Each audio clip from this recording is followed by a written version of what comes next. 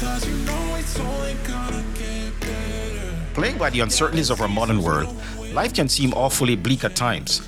In our search for purpose, meaning, and certainty, most of us would love to have an inkling of what lies ahead, to have even a glimpse of tomorrow today. In our podcast, Knowing Tomorrow Today, we share from the Bible a wonderful blueprint of hope, which reveals that God wants us to live an abundant life and that He has an amazing future planned for us. It's gonna get better. All right, welcome to our podcast, Doing Tomorrow Today. I'm your host, Merrick Brown. Thank you always for joining me on this journey of hope. I always want to encourage you to like, subscribe, and to share these messages of hope wherever you listen, with your family, your friends, your coworkers, and with all who you meet in this journey of life. So I want to ask this question. What do you think that God is like? You know, many people have different ideas or notions of who or what they think God is. For example, some people believe that God created our world and that He left us to live on our own and that He only shows up in our lives in very extraordinary circumstances. For these folks, God is distant, inaccessible, unavailable. For others, God is like a cosmic wish granter, a sort of cosmic genie who exists to fulfill a person's desires or wishes or to solve their problems. They believe that all they have to do is to name it and claim it, and that God will grant all their wishes and at their command. Still, others believe that God is stern and judgmental, and that He only is focused on punishing us. For them, God is like an angry father, a vengeful being who lacks, who takes delight, that is, and almost fiendish pleasure in punishing us for our misdeeds. You know, as a child, I was terrified of God. The onset of a tropical downpour saw me just scurrying under the nearest bed to avoid being zapped by the lightning of God. I was scared of God's wrath because I reasoned that if Santa Claus knew that I had been naughty and not nice, then surely God must have known and been aware of all my many sins. The truth is that God's character has been maligned by a long-running smear campaign.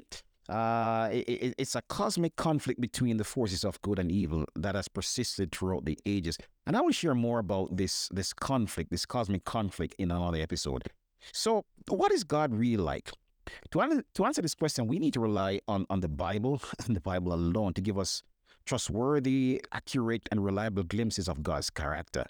From Genesis to Revelation, the Bible consistently reveals that God is a God who is loving, compassionate, gracious, merciful, just, forgiving, slow to anger. In fact, we read in 1 John chapter 4, verse 8 in the Bible, and this says that anyone who does not love does not know God, for God is love. What is love? The Bible says that God is love. One dictionary definition of love is this. It says it is an intense feeling of deep affection. Of course, love is revealed in different ways in our lives. There's a love that, friends have for each other. There's a love or natural affection that a parent has for a child.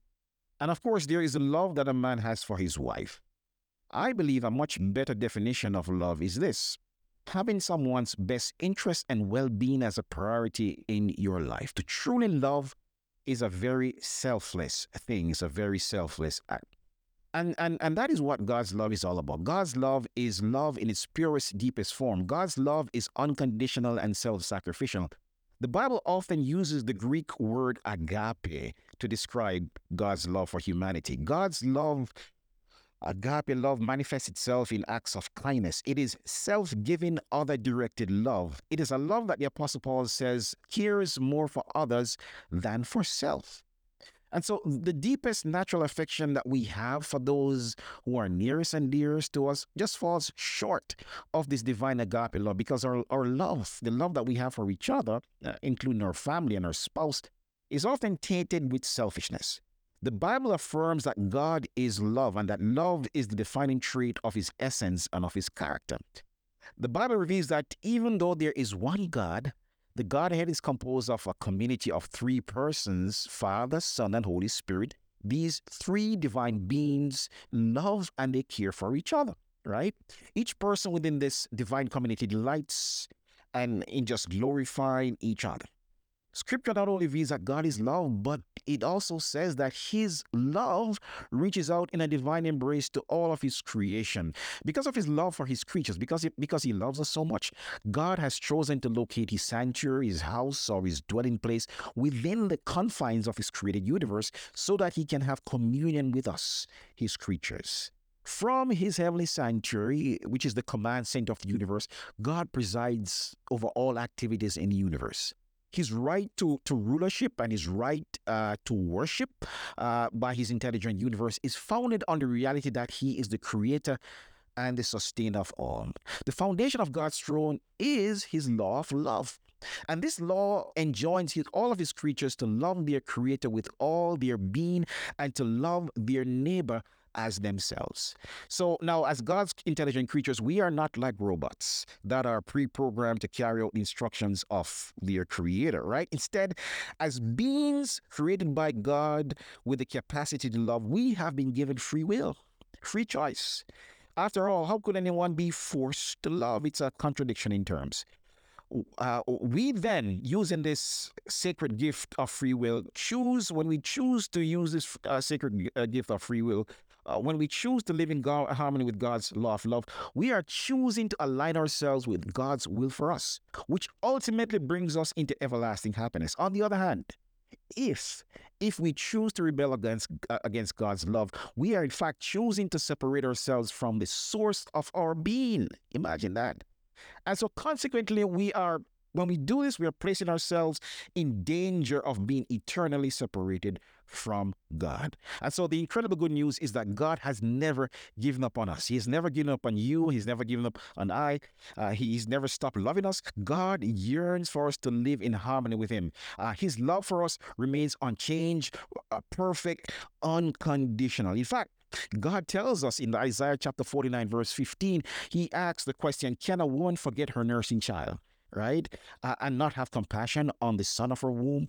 Surely, God says, mothers may forget their children, but he says, I will never forget you. And so the good news is that even though we are tainted and we are blighted with selfishness, all of us, God still yearns for his agape, his perfect love to fill our lives so that we can be perfect in him. And so even though we are condemned to die because of our sin and our selfishness, God's love and grace reaches out to us and says, not so fast, not so. Right? And so, my friends, God loves us and he wants for you and I to get to know him better, to have an enduring, everlasting relationship with him. In fact, he tells us in Jeremiah chapter 29, verse 11 to 14, he says, I know what I've planned for you. I've plans to prosper you, God says, not to harm you. I've plans to give you a future filled with hope. He says, when you call out to me and come to me in prayer, I will hear your prayers. And he says, if you seek me with all of your heart and soul, I will make myself available to you. My friends, this God of love has planned, believe me, I've seen glimpses of this, right, in his word. He has planned an amazing future for us. My hope is that you will come to trust him more and more, that you'll choose him and that you'll choose to live a life of faith. I promise you, your life will never be the same if you do. I always want to encourage you to remember to like, to subscribe, and to share this podcast wherever you listen. You can also email me. My email address is knowingtomorrowtoday@gmail.com. That's knowingtomorrowtoday@gmail.com. If you have questions, if you want me to pray for you, I will do my best to reach out. All right, so just go ahead and give me your feedback. Send me your comments. Again, the email is knowingtomorrowtoday@gmail.com. May God continue to bless you. I'm Merrick Brown. Until next time, stay blessed and stay well. It's gonna get better. Never stay the same. It's gonna get better.